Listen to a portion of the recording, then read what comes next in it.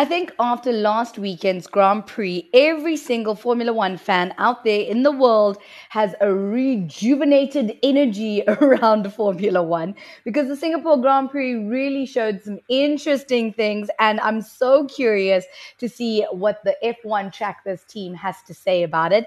And welcoming them today, Matthew Kanai, who's renamed himself as Liam Lawson on this call, and we'll chat to him about exactly why. Matthew, welcome to the show. Hello, hi. Always good to be here on South Africa's #1 Formula One podcast. I love it. I love it. I love it. It is there. It is the truth. We got to speak truths. And joining us as well is a familiar voice to the podcast, but we haven't had him on for a while. And I'm super glad that he's joining us today. And that is Brent van der Schyff. Brent, you're alive. How's it going? Hey, Curly. Yeah, sorry, man. I've been fixing gearboxes on that Polo, so I'm back now. And yeah, live and kicking. Everything's great, and I'm happy to be back on. You came back with a vengeance, just like Ferrari came back with a vengeance at the Singapore Grand Prix. Big time. We always knew they had it in them, man. That's the thing. It's just that it just took a little bit of spark to get them going, and one or two other teams to falter a little. Let's actually talk about it because I've got a lot of things I want to discuss specifically around Ferrari, and we'll get into Red Bull and and Mercedes a little bit later. But let's start with the guys from Ferrari because I think they deserve a lot of focus on this particular episode, and that's because they had a massive turnaround. Matthew, let's talk about a couple of positives coming out of it. Obviously, they managed to walk away with the win and in Red Bull's winning streak, but at the same time, they also managed to pull off a double stack in a pit stop, which we never thought would ever happen in the 2023 season. Look, I must say that was probably one of the most exciting weekends I've ever watched because, again, right, put the bias aside, it did give people an idea of what racing would be like if there wasn't any Red Bull dominance. But credit to where it's due, because of the top dogs not being there, not being able to perform, the rest of the team surged and took advantage of that, and Ferrari did capitalize. They had a very good game plan from the get-go, and they needed to make sure that they had to cover the McLarens and they had to cover the Mercedes. So from the get-go, Carlos Sainz had a goal in mind. He was a little bit ahead of Leclerc, and his brain, his thinking, his race strategy, I haven't seen something as memorable from Ferrari, if I remember, was when Alonso won 2012 in Valencia when he started from 11th and somehow miraculously got into the podium on home turf. I've never seen Ferrari just erupt with emotion, but I also haven't seen a Ferrari driver play the game so well. If you watched how Carlos drove from the beginning, if you watch the team strategy, if you watched his little tomfoolery with Lando, everyone was like, what is he doing? What is he doing? He's lapping slower every lap. And he did that on purpose so that he could always make sure he was within range for DRS and he was within range so that they could double stack. So, credit to where it's due. Fantastic racing. And Carlos has an IQ of 1,000. I was extremely impressed seeing those last couple of laps, Brent. What he did not only for his bromance with Lando Norris, but the strategy behind it, being able to keep Lando as kind of a stopping point to keep the Mercedes away from him and away from the podium. Yeah, I think what you saw there was a masterclass in just big match temperament. And, I always wonder how much influence his dad's got, speaking into his ear and rearing him up to be this champion, which he's proving after this weekend to be every bit of. And I mean, the way that he controlled, like Matthew mentioned, just the way that he controlled that race from the start and towards the end when the pressure was most high, for him to be able to control pace at that level, knowing very well that Mercedes had, a fresh set of mediums going into that last stint. And it was spectacular to watch. Let's talk a little bit about, obviously, I'm going to call him the second driver because the more and more 2023 unravels, I'm really starting to see that Charles Leclerc is not giving the performance that he needs to as a number one driver at Ferrari. Matthew, could they have done something a little bit better to improve his chances, or could he have done something better? Look, Carlos has done absolutely nothing wrong, and I've always said this quite openly, is that Ferrari have put all their hopes in Charles Leclerc, and having someone who works in Formula One, he said the demeanor as soon as Charles joined was that Ferrari and Charles are number one and everyone else is second best. And I understand there is a driver hierarchy. It's just Ferrari's ethos is always around Charles and they don't give Carlos that opportunity. So they believe Charles is the future. They extend his contract way beyond and above. But Carlos doesn't seem to get that sort of treatment, even though personally I think that Carlos is a way better driver than Charles. I think Charles has got a lot more that he needs to step up in terms of Carlos, but I think because of opportunity, it's Carlos that's carrying the weight, and we can definitely see it. And from the way he drove, we can see, look, he's got technically the second best car, and he didn't have as much opportunity as Charles, but in a race like this, he proved that he has the ability to put the team first and to control it, making sure that he was lapping slower so that the cars could get into the pits at the right time. There was strategy for a safety car. There was all these sorts of scenarios. I think with this in mind, it just gives the confidence back to Carlos, but obviously it just shows that Ferrari need to give a little bit more love and a little bit more attention to Carlos, because every single race we always see that bad marriage where they're bickering and there's a back and forth and it's always about Charles and Charles fighting with Carlos, but it's never a case of Carlos fighting with Charles. Carlos is always the one saying, hey, we need to do this. What are we doing? Let me through them faster. And all like, no, let Charles do his thing. He's the golden child, sure. But this is just proven that, if you give Carlos the opportunity and the conditions are right, he's not going to listen to the team. He's just going to show them, look, against my own game in this race, I'll show you that I can win. And if you've got your number one boy, let him catch up. And obviously that wasn't the case. Could he have done something better from Charles Leclerc? Is there a way that they could have had a 1-2 finish? They definitely could. But I think, in terms of the conditions and how things went, it just wasn't Charles' day. As we know, the cars perform equally as well on track when they're set up correctly. In the case of Red Bull, it wasn't, which we'll get to that later. But I don't think Charles had what Carlos had for that weekend. And I think it was quite evident, and we saw that. He had the right tools, he had the right tires, he had the correct data. As we know, practice 1's for the engineers, 2 is for the drivers, 3 is for when you try figure up the 2. And I just don't think Charles had what Carlos was matching for that race, and the conditions just favored it. So I think going forward, they just have to be a little bit more of a team player. But in this case, Carlos just found the formula that Charles couldn't find. Yeah, I think to add on to that, it's if you look at the qualifying pace from last year and before to this year, Carlos has completely outdone him. In every single, or on average, pretty much the entire season, and it shows even in race pace. He's ahead of Charles in the championship, and again, I think Ferrari have got a couple of questions to answer, and outside of that, if you just look at the body language between the two drivers, Carlos is on the ascendancy, and just you can see the way he communicates on the radio. You can see just the way that he acts even after in the interviews. Versus Leclerc, it kind of feels like his body language isn't quite there versus what it used to be. So how much of that Ferrari sort of, failure from the beginning of the season is coming back to haunt him? You know what? I was watching this race and I was kind of in my head. I wanted obviously Ferrari to do well because we want to see them shine and we want them to go out there. But it's just this lingering feeling that they're putting so much pressure on Charles to perform and to come out on top that he's not performing. I feel like he's crippling under the weight of the name that is Ferrari. This is F1, Greer. It's the top of the top. It's the best of the best. Ferrari come with the biggest history in F1.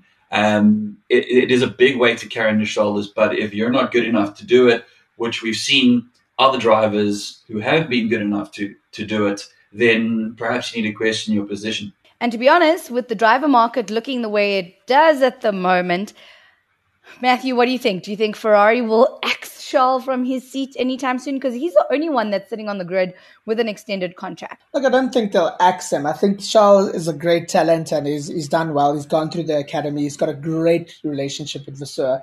So I honestly think that they will keep him. I think one to keep an eye on, like I keep saying, is Carlos with his strong links to Audi Sport. They got to keep him happy. And they've got to keep that team functioning. But also, it's a very, very hot contested seat. We all know that Charles signed to 2024, 25 and beyond.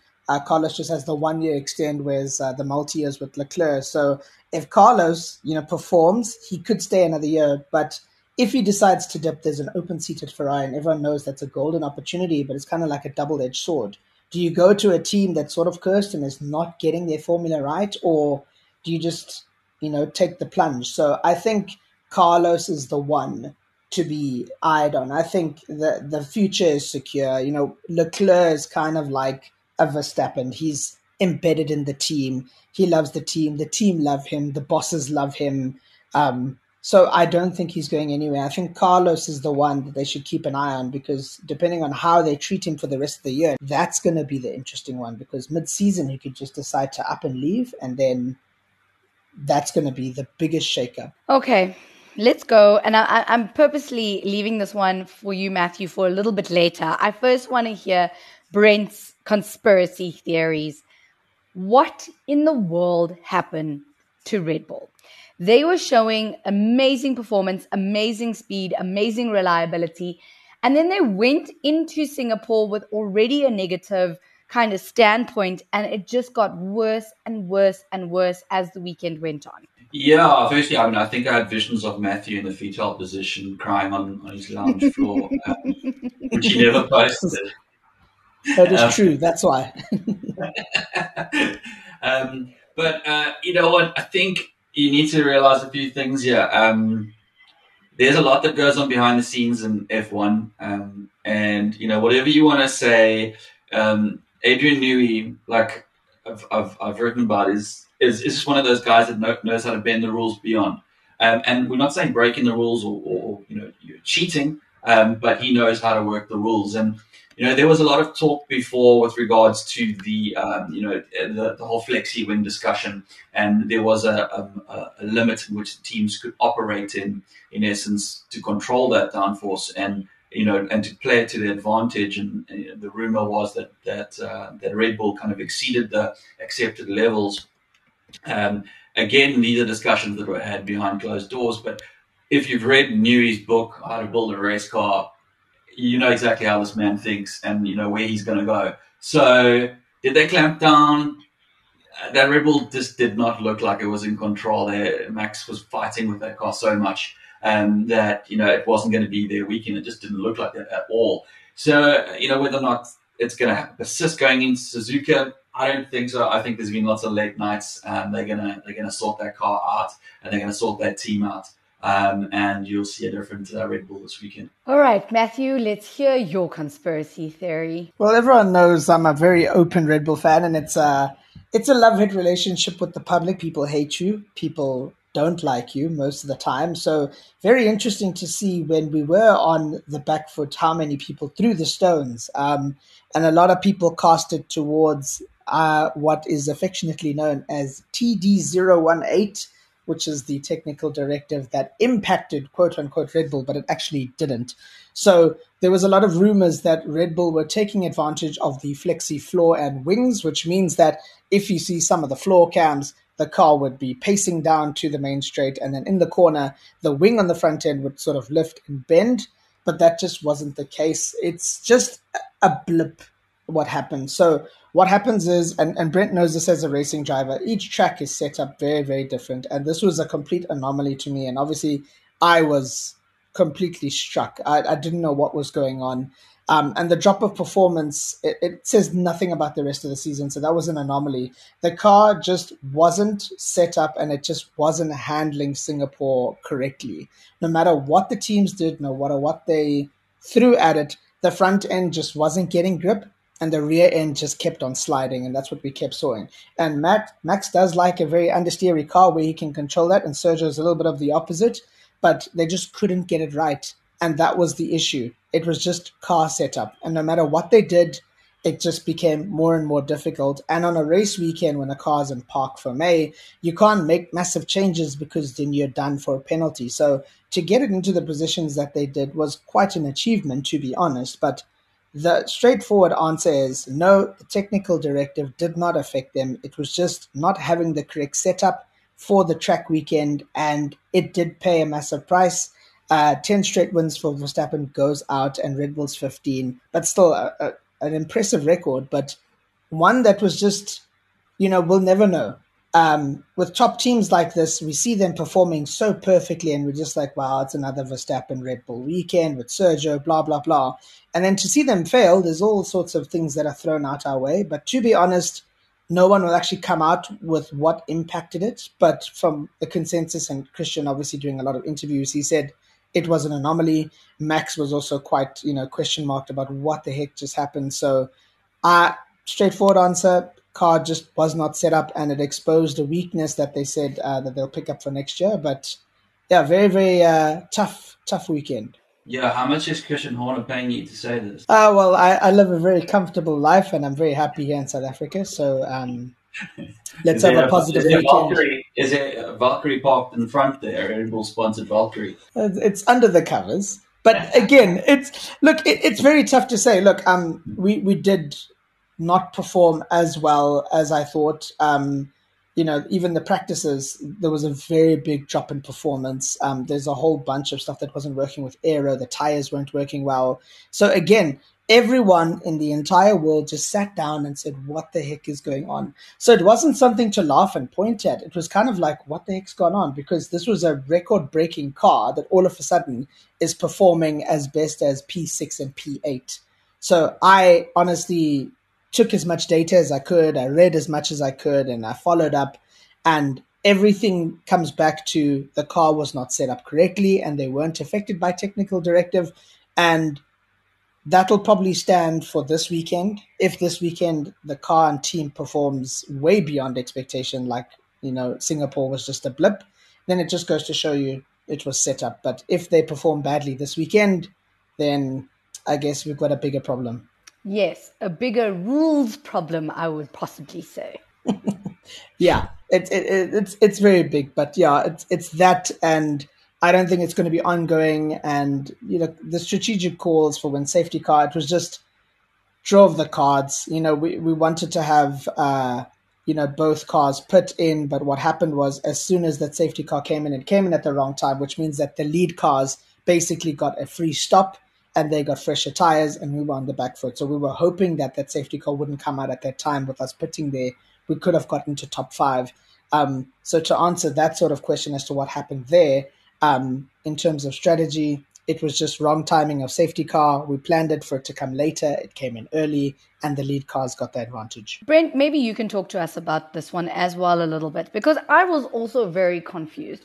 And I think a lot of people, as just general watchers of the sport, would have also imagined that Red Bull would have brought those cars in for a pit stop. Yeah, look, you just don't know what's going on behind the scenes in terms of the data.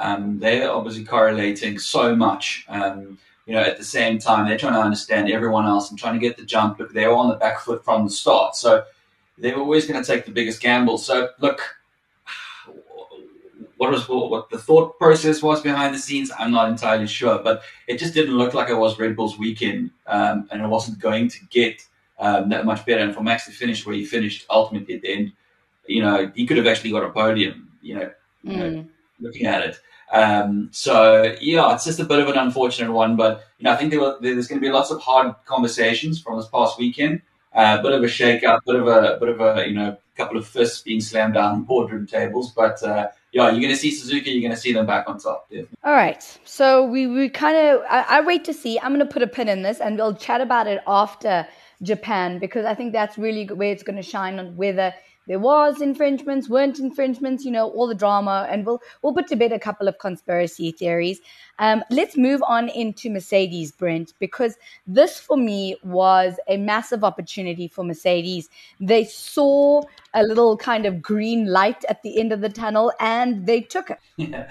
Oh man, it was great to watch. It was just interesting to just see the dynamic unfold as the pressure came on. I think if you listen to George's communications early on when he insisted that they were en route to win the race, you could sense a little bit of desperation in that, but he was definitely gunning for it. And they had, like I said, the fresh set of mediums, and it just with that safety car just came quite right for them. and it just looked like they were gonna take it, and the pace was just spectacular towards the end, and they just went and went for it, and for George to make that mistake, it was quite a moment. It just showed, he's been brought into the team. It's supposed to be the old, changing of the guard from George from Lewis, sorry, to George. And he feels the pressure on his shoulders. He firmly believes that he is the better driver there,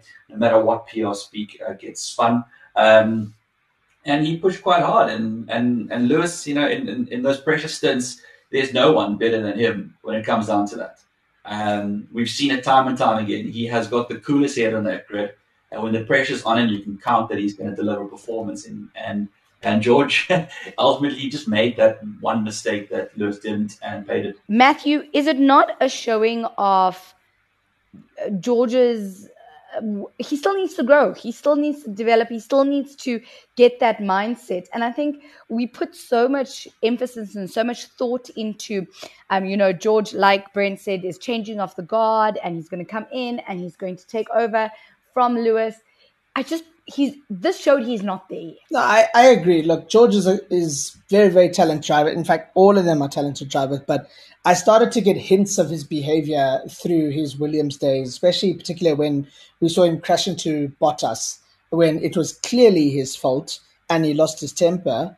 And we kind of saw the same thing as soon as he joined Mercedes, where he was the hothead, the hot shot. I understand that he's in a top performing team and he needs to prove himself, but seeing a mistake like that, I kind of, I really wanted George to get his P3. Lewis was working very hard, but he cracked under pressure. He knew that pushing his car too hard would make that mistake. The cars are going into that corner really, really hard. He was on the brake, steering twitched, locked, went straight into the wall. I kind of just said, I knew it. Because, again, George didn't have to commit. The issue was Carlos was playing the DRS game with Norris, and George decided to say, hey, look, if they're going to do that, I can maybe sneak ahead and I can catch a couple of tenths to catch up to them and maybe get P2.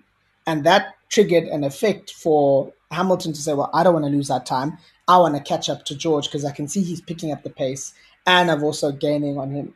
So by doing that, George didn't say to himself, look, as a team player, it's the last nths of the laps of the race.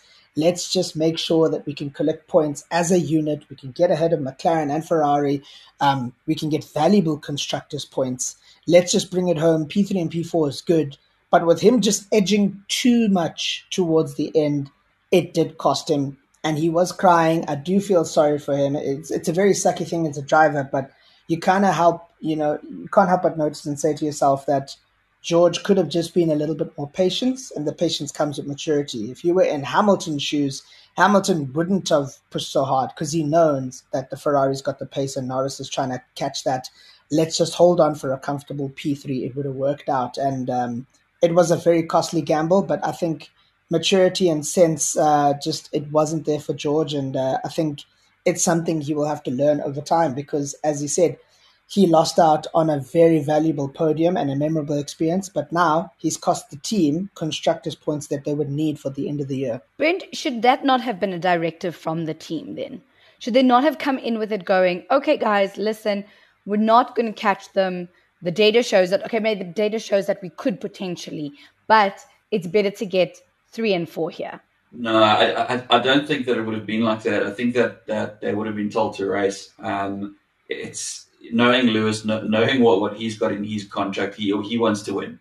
He wants that eighth title, and that's just the way that he is. So I think you got to understand that if it was a race, George was under a lot of pressure to break the toe and to just get ahead and break that sort of DRS zone from Lewis. Team directives don't think so. That was a race. Okay, well, it was a sad day for George, and as Matthew said, he did his famous George crying, which makes us all feel very sorry for him and makes us, have that EQ and whatever at the end of the day.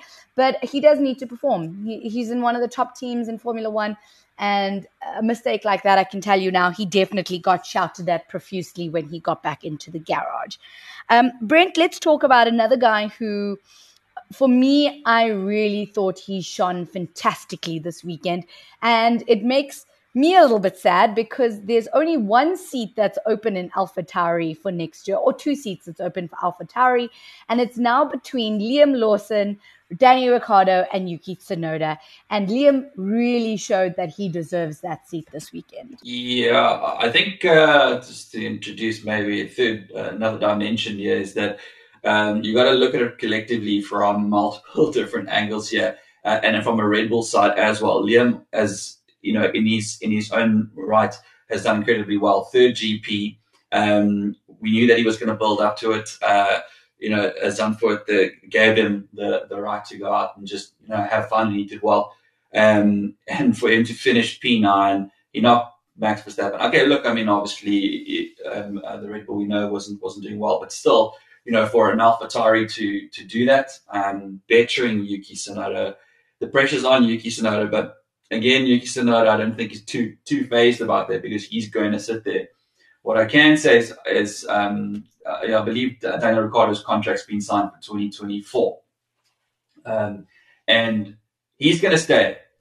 He's definitely going to stay. I think the pressure now is on Sergio Perez because if perfect timing there, if Liam continues this type of performance and he stays in this car, then that's definitely going to put some pressure on Red Bull to make a call as to what Perez's situation is at the end of the season. You know what's the best thing about this is that we actually have Liam Lawson on the line with us in the form of Matthew Kanai. Matthew, your opinion on this one? Yeah, I mean, Liam Lawson is just, he's shining very, very bright. Interestingly enough, he did in 3 races what Nick de Vries and Tsunoda for his teammate this season couldn't do in 10.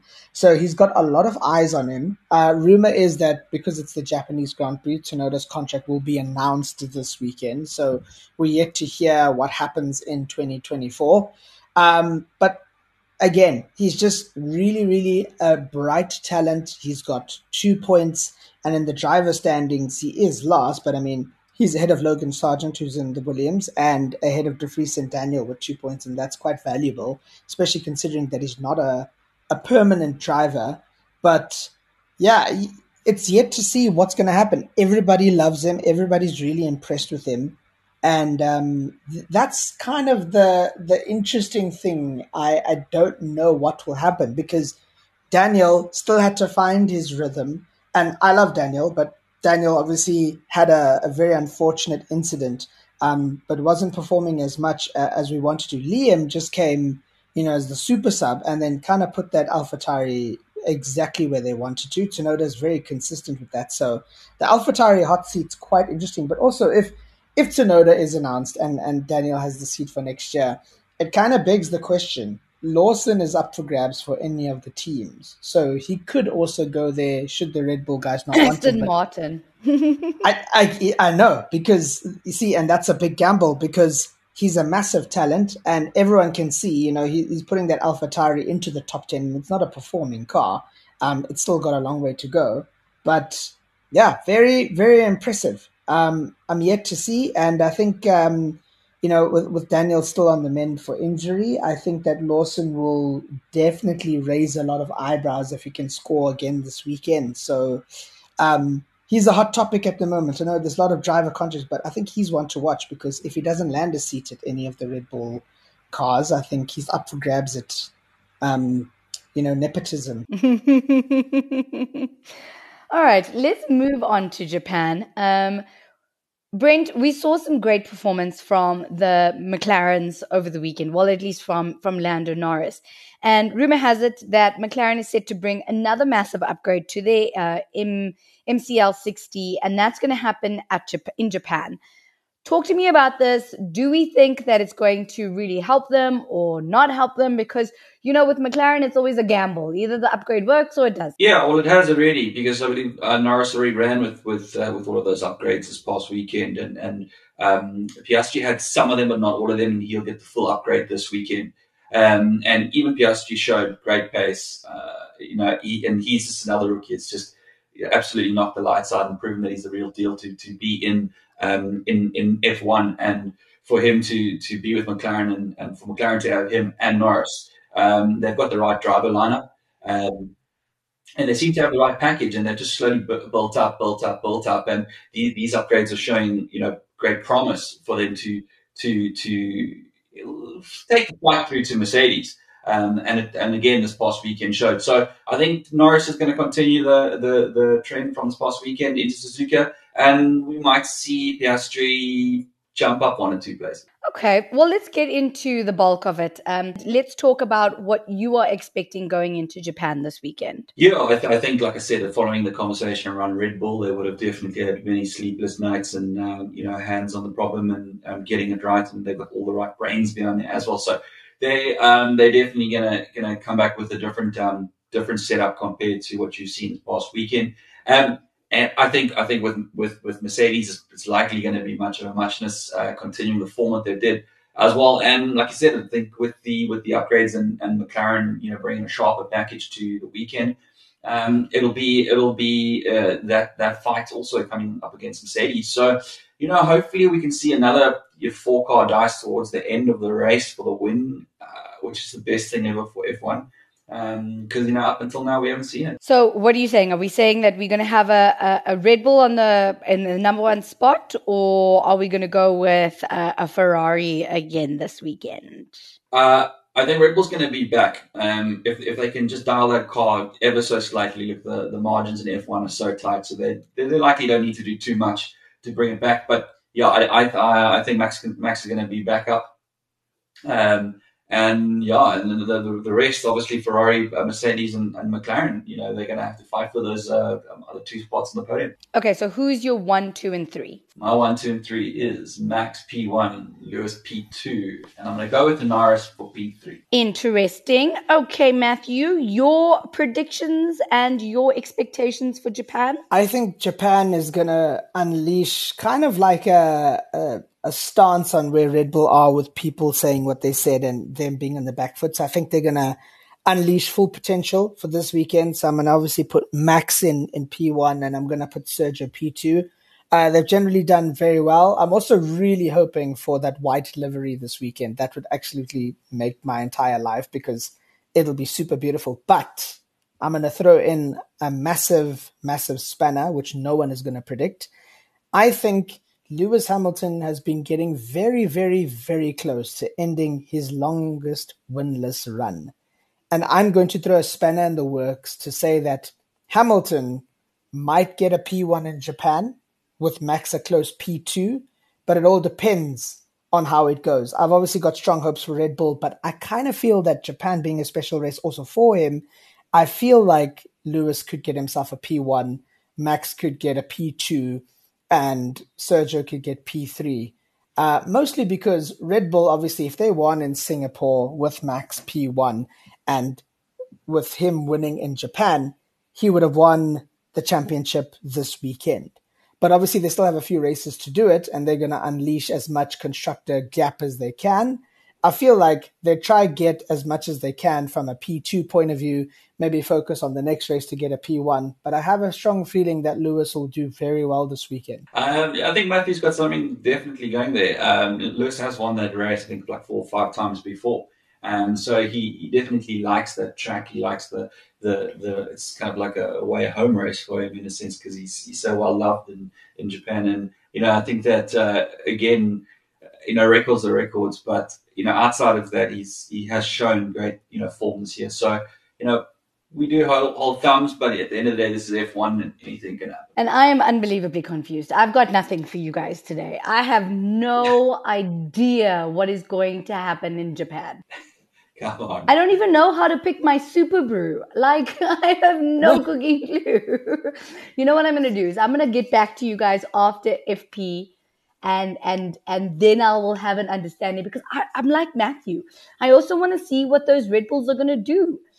Because I'm very skeptical now. They've made me very nervous about their performance. So I'm very confused. Yeah, we'll see. I think another interesting to keep in mind is that Suzuka makes similar demands on a car to Silverstone. So if you are trying to make predictions, look at how Silverstone is. Track conditions are quite similar besides temperature. But that sort of track performance from a car from Silverstone is what we are expecting for what most teams are expecting from Suzuka. So kind of use that and then factor in the upgrades that teams have done.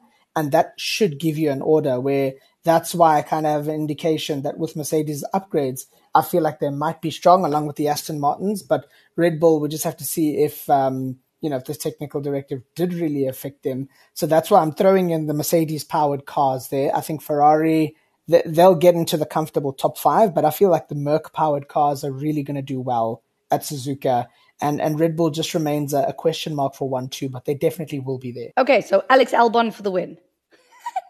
Alex Albon definitely top 8. I'm putting money on Alex Albon finishing top 8 again. That's if Sergio doesn't hit him, but story for another day. I just want to bring it back to a few episodes ago when everyone was throwing shade at Albon and just look how well he's done. And I backed him. I still think that he's got the minerals, man. So yeah, I'll share your craziness, but definitely not a podium. All right, gents. Well, thank you so much for your time today. It's been absolutely amazing. So much controversy happening in the world of Formula One at the moment. And I think it's just going to get more and more interesting as we get into, Japan this weekend. And then, of course, race down to Abu Dhabi at the end of the year. But thank you so much. And if you guys have any comments, make sure you hit us up on social media channels and let us know what your predictions are, or if you agree or disagree with any of our conspiracy theories. Brent, Matthew, thank you so much for your time. Thank you. It's a pleasure. Good luck this weekend.